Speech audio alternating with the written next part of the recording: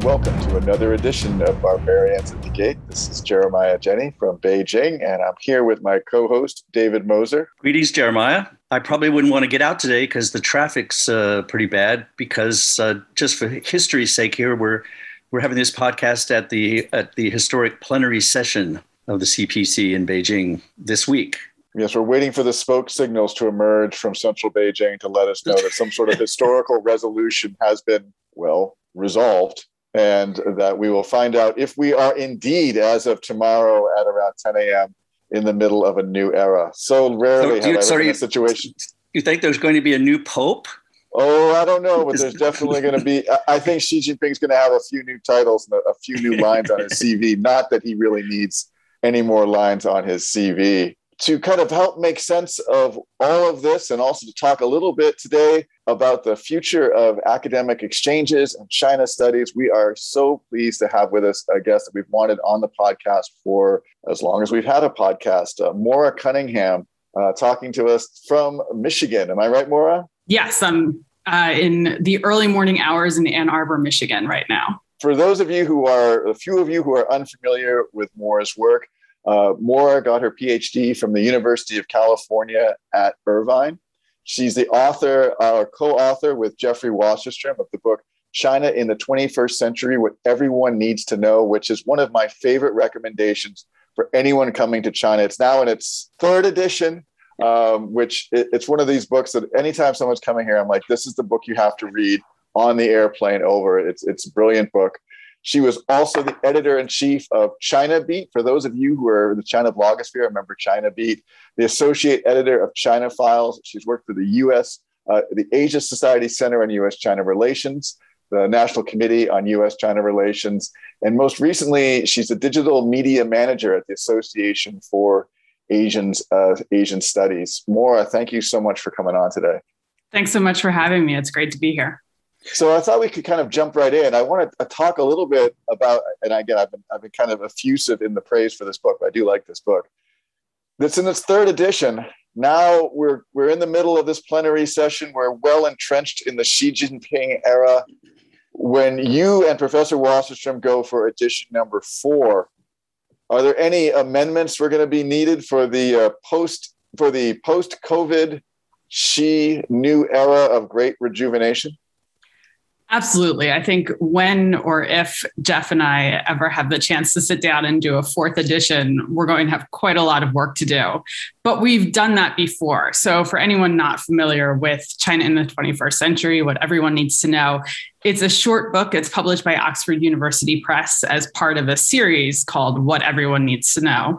And these books are written in question and answer format. So they're supposed to be fairly brief introductions. I think about 150 pages is our page count, to very broad topics. So in the late 2000s, Jeff was approached by Oxford University Press to write this book. They thought that he would be the ideal candidate to introduce China in the 21st century to an American audience. It's mostly written for an American audience, although we're fortunate to have readers all over the world, and it's been translated into a couple of different languages. But so Jeff wrote the first edition. I think that published in 2009. But then, of course, the topic is the 21st century, which keeps happening around us. So a few years later, Oxford came back to him and they said, the book is doing really well. We'd love to see you update it. And that's the point at which he brought me on as a contributing author. I was in graduate school at the time. Jeff was my dissertation advisor. And so we worked on updating the first edition, adding in some new questions and answers on topics that he hadn't covered as much in the first edition, or that people had asked about subsequently. And he realized these would be great questions to add. So we did a second edition, which was published, I think we were writing it in 2012. Just as the Xi Jinping leadership transition was happening, in fact. And so we were delayed in getting the manuscript in for a few weeks because we were like 99% certain that Xi Jinping was going to be named general secretary, but we just wanted to wait until it really happened to make sure, since 2012 had been a weird year with Bo Xilai and all that. And so again, history keeps happening all around us. And so by 2015, 2016, our editor at Oxford came back to us and he said, book is still doing well. It's still selling strongly. It's being used, especially in a lot of study abroad programs. They were assigning it to students as like the pre-trip reading. A lot of courses were using it as the first book in the class to kind of get students up to speed with China's history, politics, culture, economy, all that. In 2016, we started working on the third edition. And as soon as we started working, we realized a lot has changed. And the things that we wrote in 2012 are really no longer our take on the situation. They're no longer our analysis. I would say if you read the second edition and the third edition next to each other, both of us have gotten a lot more pessimistic on China. And this was back in 2016. So as we'll talk about, I think things have changed even more since then. And so the third edition, we really ripped the book apart and put it back together. We rewrote virtually every page. I think some of the early chapters on China's history maybe didn't get quite as much treatment, but we did a lot of work. And it took us a considerable amount of time, much longer than we realized it would. We thought, updating something for a third edition is pretty easy, but in fact, we really rewrote it and then rewrote that first draft again. So it took a lot of time. It took a lot of discussions to create the third edition because we really wanted to give an updated analysis on China, US-China relations, things like that. And so that book was published in 2018. And again, a lot of things have happened since then. So yeah, Jeff and I have talked a few times about, do we think that we could do a fourth edition? Both of us have a lot of other commitments and projects, and both of us are working on other books that we really need to finish. That both of us have book projects that we've been working on, again, longer than we anticipated.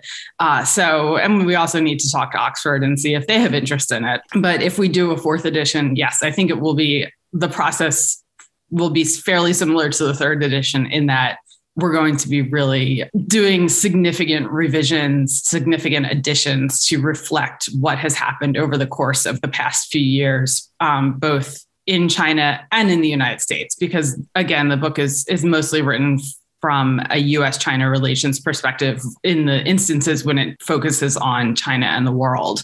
Things are different in both countries. Well, it seems like you could revise the title to something like China in the 21st Century, What You Really, Really Need to Know. Yes. What I mean by that is that there's this urgency now and a kind of an existential sort of feeling that China now is not just an interesting country that we ought to know more about. It's almost like we really need to know about them because the consequences are going to be enormous. Do you think?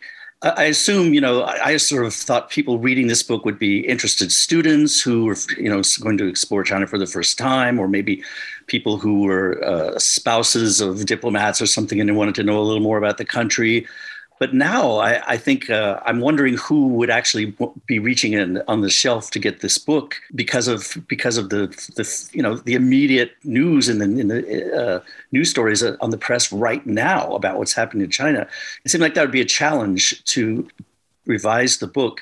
But from your standpoint, if you were going to just begin to take a pen to the book and revise it, what do you think the new thing, the new standout points, the bullet points for the book would be in this era? Well, absolutely COVID. That would be front and center as, that's the number one topic that obviously wasn't covered in the previous edition and would need to be covered in a new edition. So we'd have to add quite a lot in there about the origin, talking about the different theories of origins in China, the Chinese government's initial responses, how it handled the pandemic as it was unfolding, maybe talk about it in comparison with the SARS epidemic a few years earlier, not decades. You could probably devote half the book to Xi Jinping now. Well, and that's my second point. And Xi Jinping is a big player in the third edition as well. But yeah, absolutely. And again, I think it would get more pessimistic from the third edition to a fourth edition, just in terms of all of the crackdowns that have been happening, especially over the past year, talking about US-China relations again and tumultuous experience of US-China relations, first under the Trump administration and now as Biden, is sort of stitching things back together, but not as much as I think I had anticipated and maybe some other people had anticipated. So I think those are the big topics, would be talking about Xi Jinping and just his increasing exercise of power and how we're seeing that and how our understanding of China is changing because of what we're seeing. Well, we're happy to have you on board because we're here in Beijing and you're there. You're closer to the kind of question that we're trying to ask today, which is what's the new normal? What is going to be the new normal, and what are the implications? I want to just, before you dive into that, I just want to mention a really important study that was done by Rory Truex, who's a professor at politics and international affairs at Princeton, and his co-writer Sheena Greitens. I guess she's also political science at University of Missouri. A study called "Repressive Experiences Among China Scholars: New Evidence from Survey Data." And I take it you told me you were actually a participant in this survey. You took the survey yourself. Yes, I responded to the survey. Right. Rory Truex is a very smart guy, and he has also he's gotten a lot of press space these days talking about dealing with Chinese students and academic freedom. But I was really struck a few months ago, I think, tweeted about it, a quote from, it may be from another article, but I saw it in The Wire, the David Barboza platform, where Truex said, China no longer wants to be studied. The message is pretty clear. Fieldwork, archives, even language training, it's all in jeopardy now, which kind of made my blood run cold. But in fact, that does seem to be the feeling that we get. What does it feel from your standpoint? What's it like to be a China scholar in this field these days for you? It's so complicated because obviously for the past 18 months, travel to China has simply been a non-starter. And, I do know a couple of people who have managed to go over for trips. I have one friend who's over there for an extended research trip right now. But for the most part, most of us studying China don't have the time to be able to do an extended quarantine. So going there to do like a short archival trip, I'm a historian, so I'm thinking in terms of archives, but obviously like the different people in different fields will have other purposes for going over, because I have a full-time job. If I'm able to go to China, it's only for a week or two. And so I can't extend that with a quarantine. So just from a very pragmatic level, for most of us, it has not been possible to think about doing a trip to China. But I think the big question that we're all facing is, after these restrictions ease, whether that's after the Olympics or towards the end of 2022 or early 2023, will we still feel comfortable going to China? And there was a China File conversation a few months ago where they did a big survey similar to the one that Rory and Sheena did, but a much shorter analysis of the level of comfort that American academics had in going to China. And it was really striking, the negativity on the survey. And I responded to that one as well. I participated in the China File conversation, and I was one of the people saying, I'm not really sure. And it's not that I study extremely sensitive political topics. I'm a cultural historian. My dissertation was on child welfare. I'm writing a book about a cartoonist, albeit a political cartoonist. But I still don't think that I'm doing anything especially risky. I think the cases that two Michaels, Michael Kovrig and Michael Spavor, the two Canadians who were detained for simply because it seemed like they got caught in the crossfire of US-China Canadian relations. It wasn't necessarily because of anything specific that they had done, but they just, happened to be the two people who were unfortunate enough to get caught by the Chinese authorities at that time. And I think that really casts a pall over the China field here in the United States, this feeling of it could be anyone. And, to take a step back, when I was in graduate school, this was still a topic of, is it okay to write about certain things? Is it, what do you change your topic to make it more palatable to the Chinese government? Like what's the danger? And I think that's from the outside, when I talk to people who are not China specialists or who are not even academics, the sense is like, you have to be really careful if you're writing about China because anything could get you put in jail. But the truth of the matter is that for the majority of the time that I've been talking about China, studying China, it seemed like the greatest danger was not getting a visa. So it was kind of, that if you wrote too many things, if you studied a topic, if you were too outspoken, there was always the possibility that when you applied for a visa to go to China, you wouldn't get it. Which is certainly, when this is your professional career, when you have, very real academic concerns pressing on you, that would be a big problem, to not be able to go to China, to not be able to do research.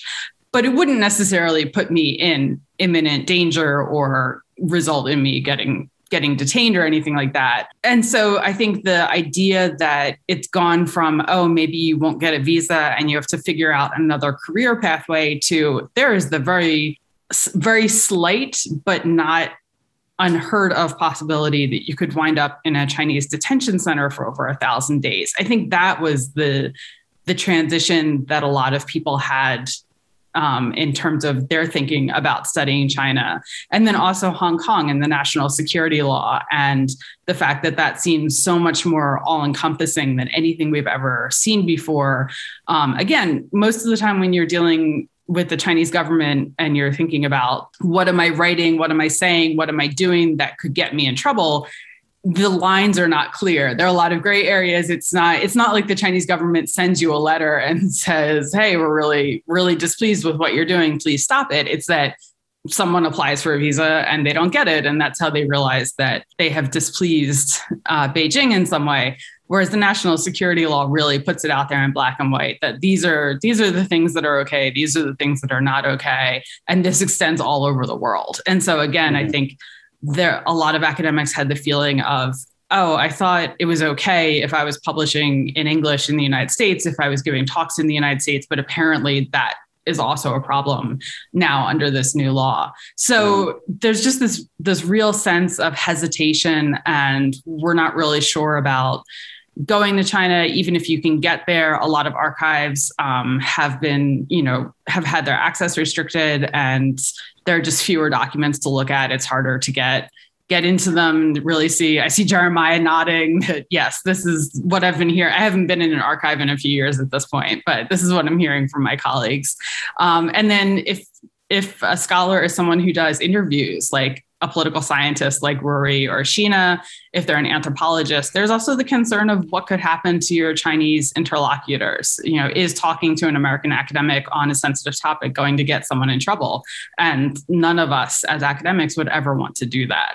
So I think these are all, there are a multitude of concerns, from the very pragmatic to what could this mean for the people that I'm working with? And that's the real danger for a lot of people, that they're, it's not something that they're willing to engage with. And so when we're talking about the future of academia, I think it's a very fraught picture. I just want to kind of jump in there because I want to, Maura, you're bringing up so many important points. And I think there's like kind of a good news, bad news part of it. The good news is, I don't know if it really matters that much what people write about or talk about. I think that at the end of the day, the bad news is, if the government or the state wants to make a point and they choose you, they're going to find a reason no matter what you research. You could be researching cotton candy production in, rural Hebei in 1923. And if your number is up, they're going to find something, just like they did with the two Michaels. And it doesn't have to be true. And so I think on the one hand, hey, study what you want, because on the other hand, it really doesn't matter, because if you're the one they decide to pick, well, that's what it is. And I do think that's causing a lot of people to rethink their plans to come here to do research. And as you said, that affects early career professionals a lot more than it affects late career professionals. And there's a part of this, and I do not in any way want to minimize the risks here, or the fact that there are people like the two Michaels who have suffered considerably because of the politics and the arbitrary detention policies of the government. However, I have noticed a lot of particularly late career academics who are like, well, I of course can't go because my research is so important. I'd be like the first person they would grab. And it's almost like a competition. It's a way of saying like, well, the reason I'm not going is because I'm such a well-known person in the field. I would definitely be target number one. And there's a little bit of like peacocking going on in terms of like who would be most at risk. when the reality is, and this is the really sad and reality for all of us who either here or want to come here, everybody to some extent, and maybe that risk is small, as you pointed out, but everyone is still at some kind of risk level, and a higher risk level than would have been the case 2 years ago, 5 years ago, never mind 10 years ago. Absolutely. And I agree with you. I think it used to be getting turned down for a visa, which I never heard about that happening very, very often. It was just that it happened to a few very high profile academics. But it used to be that if you got turned down for a visa, it maybe gave you a bit of street cred in our academic community. And so now we've kind of flipped that around to, yes, the sense of like, well, there's no way I could go. I agree with you about risk. And I think everyone's making a different calculation about their level of risk. And we all have entirely individual personal risk assessments. And so I think it's very important for us as a field to not judge others for going to China, for doing research in China, for being willing or unwilling to go. Obviously, academics who have family in China, that's an entirely different risk assessment that, they want to be able to go and they want to be able to see their family, but they also don't want to put their families in any jeopardy. Everyone needs to decide what level of risk they're comfortable with. And as I said at the beginning, I did respond to the Rory Truex and Sheena Greighton survey. I also responded to the China File survey. My sense is I don't specifically remember how I answered the Truex Greighton's one, but I'm pretty sure that I got more pessimistic in between answering the China File one earlier this year, because I know when I was responding to that, I did say I'm falling into the camp of I'm pretty sure I wouldn't necessarily go. There are situations in which I would feel comfortable going. So if I were part of a group where I felt like I had some protection from an overarching institution. And that's the other thing for me, is that I am not an academic, I'm not employed as a professor anywhere. I don't have a huge university backing me. And so I would be going there mostly on my own. And my feeling is just, again, I don't really think that I'm necessarily target number one in the crosshairs of the Public Security Bureau. But if that's at all a possibility, I would never want to put my family through the experience of having me detained in China. And that's simply my own personal risk assessment, is that I can't stand the idea of that. So Maura, have you and your colleagues discussed, or do you hear people talking about self-censorship? Because that seems like that's the most toxic aspect academically. And we have problems with the programs within China that are joint ventures or that are academic exchange programs. The programs Jeremiah and I used to do had that problem. They've kind of gone away temporarily, but places like Duke Kunshan and NYU, Shanghai, Schwarzman, and Yenjing, and all these programs have the same problem. Is this a conversation that you hear among colleagues and the people at AAS that you're still in touch with? Absolutely. I hear people talking about self-censorship because it's a big concern. And that was something that came out of the Truex Greighton survey, this feeling that there were worries about self-censorship. I think there are levels of self-censorship is what I would say, is that if someone's picking a research topic, if they're just starting from the beginning, and if they're a graduate student and their advisor says, I know you want to study, minorities in Xinjiang, that might be a little bit of a problem now. Why don't we tweak your topic a little and not bring in the word Xinjiang and talk about minorities somewhere else, which is still a very touchy subject these days. But is that self-censorship or is that pragmatism? Is it just saying, you wouldn't be able to do this project? And that was always a conversation in academia for the 15 years that I've been in this field, is just concerns about what is it actually possible to do? What can you actually study? So I think there are a lot of concerns about self-censorship. Certainly when we talk about programs like Duke Kunshan or Harvard, the Yenching Academy, things like that, there have been a couple of very high profile stories about institutions saying, oh no, you can't have this person talk, you can't have this conversation on our campus.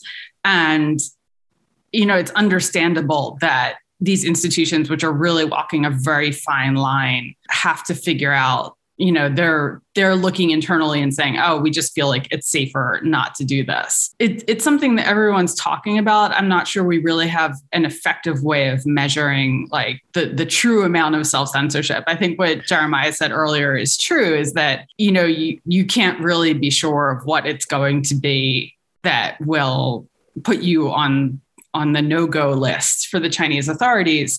Maybe the answer for us is you can just do what you want and you'll find out. You'll find out, which has always been the case. Yes. Well, I have another question about the English language line. You sort of alluded to it, but for me, this is a big deal. And it came up in some of what I saw in Roy Truex's article, or one of his news stories about him, which is, in the old days, I think most of us kind of felt like that there was a kind of a Maginot line, I guess, or some kind of a line that we didn't have to worry about. If you're gathering research, you're writing a book, you're writing articles, but as long as it's in English, it's in this safe English world where it's not likely to make its way back into China, and no one's going to even know what you're writing. So you don't need to worry about it as long as your discourse is in English and you're on English websites and you're writing.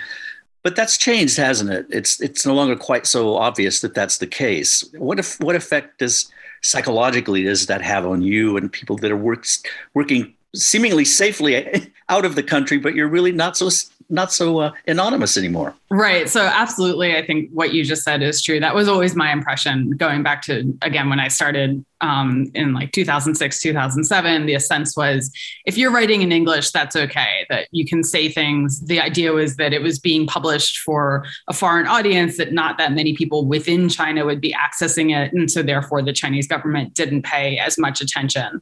I think that's no longer necessarily the case. And again, the national security law seems to indicate that the government is looking outside and is checking out what's happening in the world around, what academic activity is happening around the world. I want to acknowledge I'm in a very privileged position in some sense, that I don't have a tenure track job. So I don't have the pressure to publish. I don't have an institution that's expecting me to produce a certain amount of academic research. And so that means that I do have the freedom to write whatever I want. And again, I'm not sure how much the Chinese government is really paying attention to what I write. I think because it's so impossible to know where those lines are, and because the situation changes, right now we're talking at a really pessimistic time. I'm still enough of an optimist to hope that maybe in 5 years, maybe in 10 years, maybe at some point in the future, the situation will change again and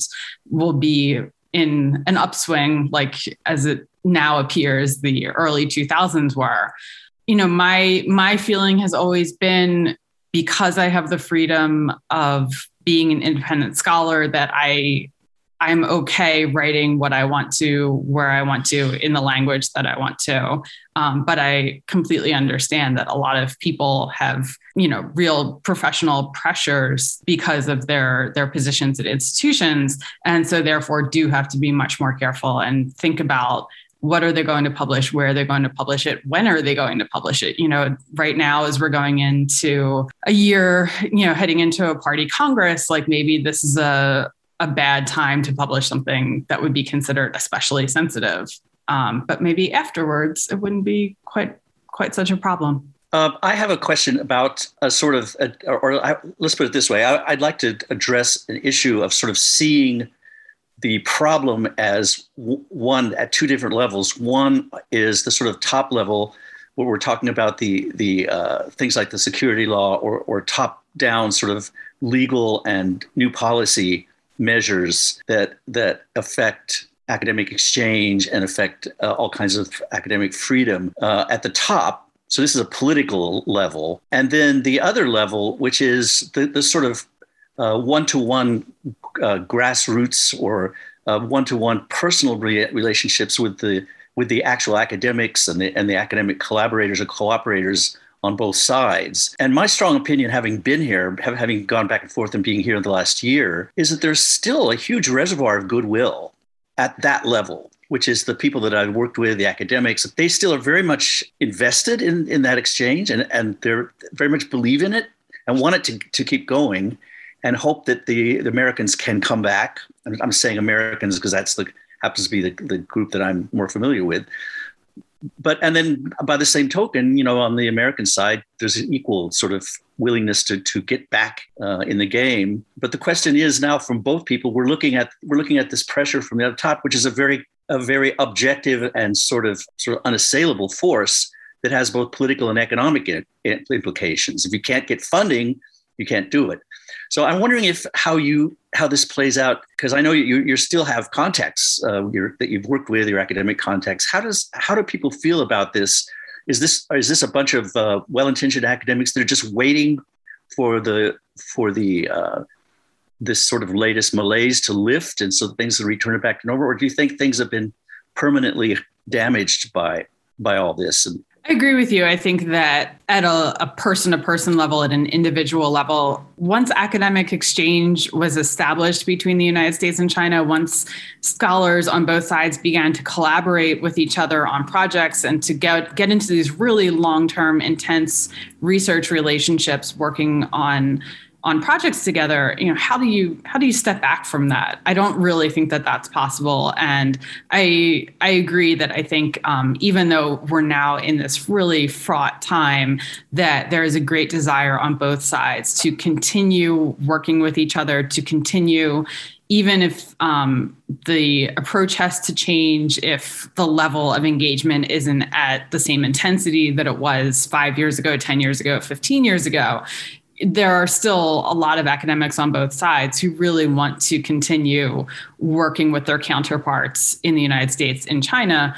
And I don't think we're going to see that go away. Again, I think we're at a period right now when everyone has to take a step back. It's more fraught, but we're going to continue as much as we can. And then hope, as you said, that the malaise will lift, because, it is important that we talk to each other, that everyone, continues really engaging with each other, continues communicating with each other, because we don't want to sort of calcify into the situation where US academics are talking about China and Chinese academics are talking about the United States, but we're not actually talking to each other. I think that's a really problematic aspect or a problematic prospect. I'm one of those people who I still believe in engagement at the person-to-person level. I know that engagement is this bad word in the China field these days, and I absolutely agree. I think the idea that engagement with China would make it like a liberal democracy, that was never going to happen.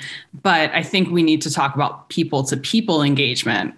And that is the real core of building strong US-China relations and strong academic relations, because it's easy to talk about Xi Jinping. I'm probably never going to meet him. But that's my guess. I mean, you never say never, but let's say it's unlikely. He's not really my concern. My concern is continuing to communicate with academics in China, continuing to ensure that American students can go study in China. Doing study abroad in China changed my life. It was absolutely the most important thing I've ever done. And I think it's really, even if someone isn't going to take that experience and then spend 10 years in graduate school like I did, it's still a really important element of getting our populations to know each other. I think it's still something that should be permitted, encouraged. I think study abroad is a really important aspect. And, I've worked in study abroad. You both have. This is something that I very strongly believe in. And I would love to see more students, study in China, study anywhere they want to go. This is something that I really want to say. Well, amen. You're speaking to the converted here. Yes. I also think that study abroad is a really good way to rebuild these bridges. But I think one of the challenges that we're talking about is when we think about the kind of person-to-person exchanges, especially the kind you're talking about more, which I agree are very important. A lot of those were done by academics who are coming to China to study about China or to study China. And I want to go back to something David said, which is that in some ways, there's resistance now to the idea of China as a subject to be studied. And I can see two sides to this argument. On one hand, and this is not in any way a criticism of the entire field of China studies, but I think anyone who's a reflective scholar of China knows that there's a legacy of research, of Westerners researching other parts of the world in a way in the past that has in some ways exoticized, diminished those areas in a way that also plays into a larger narrative of kind of the global north or the domination of the West. And I think there is resistance now in China. There's an understanding, a greater understanding of how that works. And we're talking about the English language scholarship. I think more people in China, academics and politicians, are now looking at what is being written about China, and they're asking questions like, why are you writing about us like that? Why are you focusing on these things? What's the agenda there? Now, of course, most academics don't have an agenda, or at least not in the way that I think a lot of these critics probably think that they do. But I also understand why the critics in China might say that, because there is that long history of kind of sinology as in our field as a way of kind of being in some ways tied to a larger project that goes back to the days of colonialism.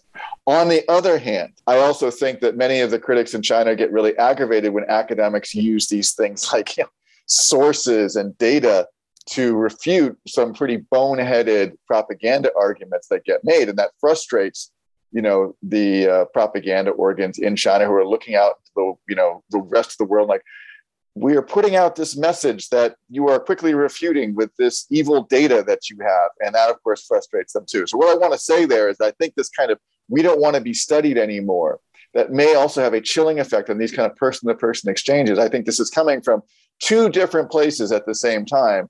One I'm somewhat sympathetic with, and one I have very little sympathy for.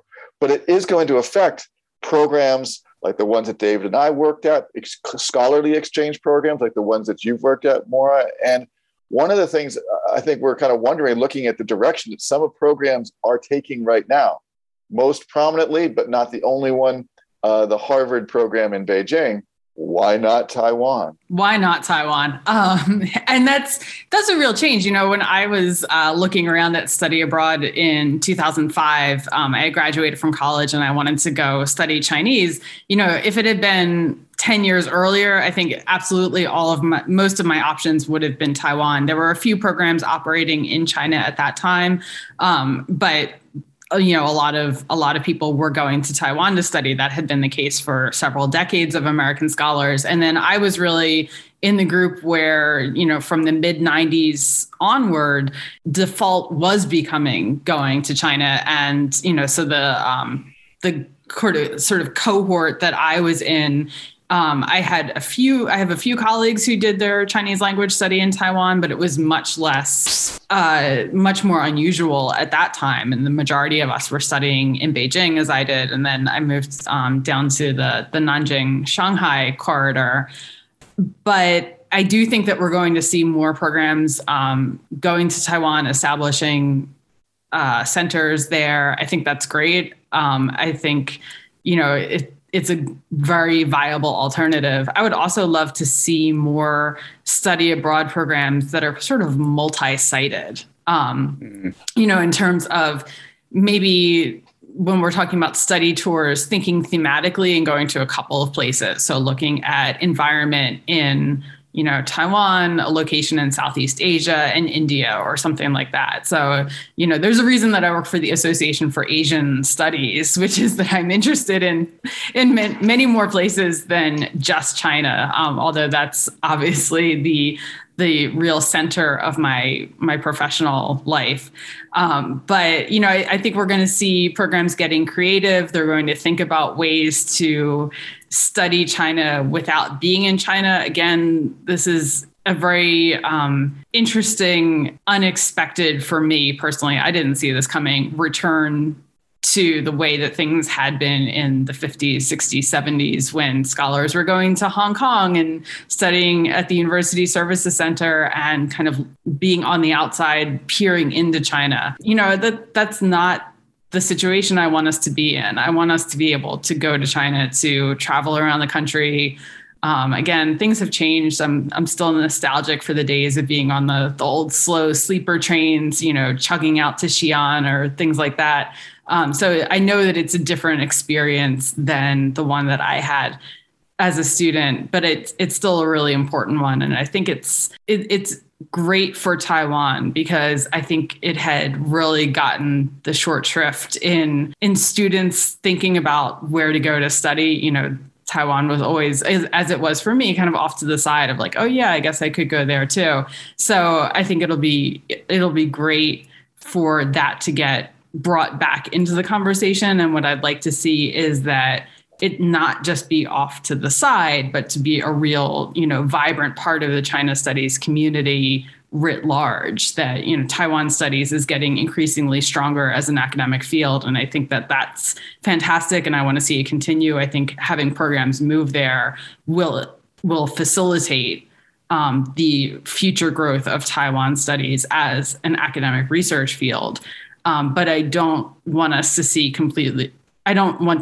completely write off academic exchange with mainland China either. And I think the best that we can hope for is to maintain ties, not cut off communication. Again, safety is important. And I don't want to say that I'm not thinking about the safety of research counterparts in China.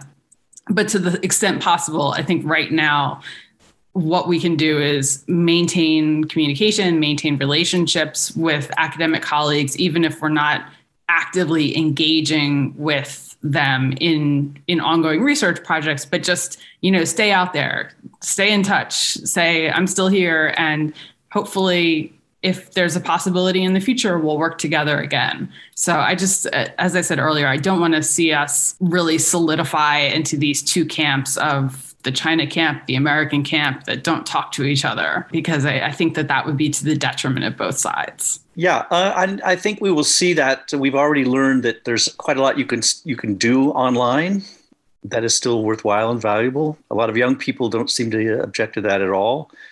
There may be reasons for it. I think Jeremiah raises a great point. Maybe China doesn't want to be studied so much anymore because of the way we had been studying it. When Bill Bishop did his Farewell Sinica podcast, I was there, and we were talking about the fact that a lot of the sinology and the purpose of the sinology, at least for some political sciences people, was he ping yan bian, peaceful evolution. We're doing all this to change China, and we're optimistic we're having an effect.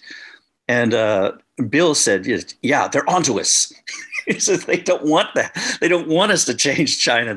So I think maybe the time is that we need to change a little bit. And as Jeremiah hinted at, change our own awareness, our own orientation, and our own limitations. Absolutely. And, anyone who has read the Jonathan Spence book, To Change China, will know that this is never, it's a continually failing prospect. But, if a group of Chinese scholars came over to study the United States, I think they would get the same reaction, which is that To Change America wouldn't be very successful either. And so I agree that there have been problems in the way that China was studied in the past. I think it's on us as academics to really, look inside, have these conversations, to really, to be uncomfortable with the mistakes that we've made. And I think that it's very important for the China field to have that sort of a moment of self-reflection, which I've had, I know a lot of other scholars have had, and maybe we need to be more public about it to really put the message out there that we are talking about the ways that China has been studied in the past. We do see the problems in what we've done, and this is what we're going to do to move forward into a more productive relationship in the future. Maura, thank you so much for your time, and it's been so great talking to you. I hope we can get you on the podcast again in the very near future, because I think these are definitely issues that are not, they're going to be with us for some time. And I think when we get into a post-COVID era, which in China may be a little bit longer than some other places, I think it's going to be a good time to really kind of have a strong consideration of what the future of exchanges, academics, study abroad, all of these things will look like. Thank you so much. Thank you so much for having me. This was a great conversation. And thanks, David. Thanks, David. Thank you, Jeremiah. See you next week.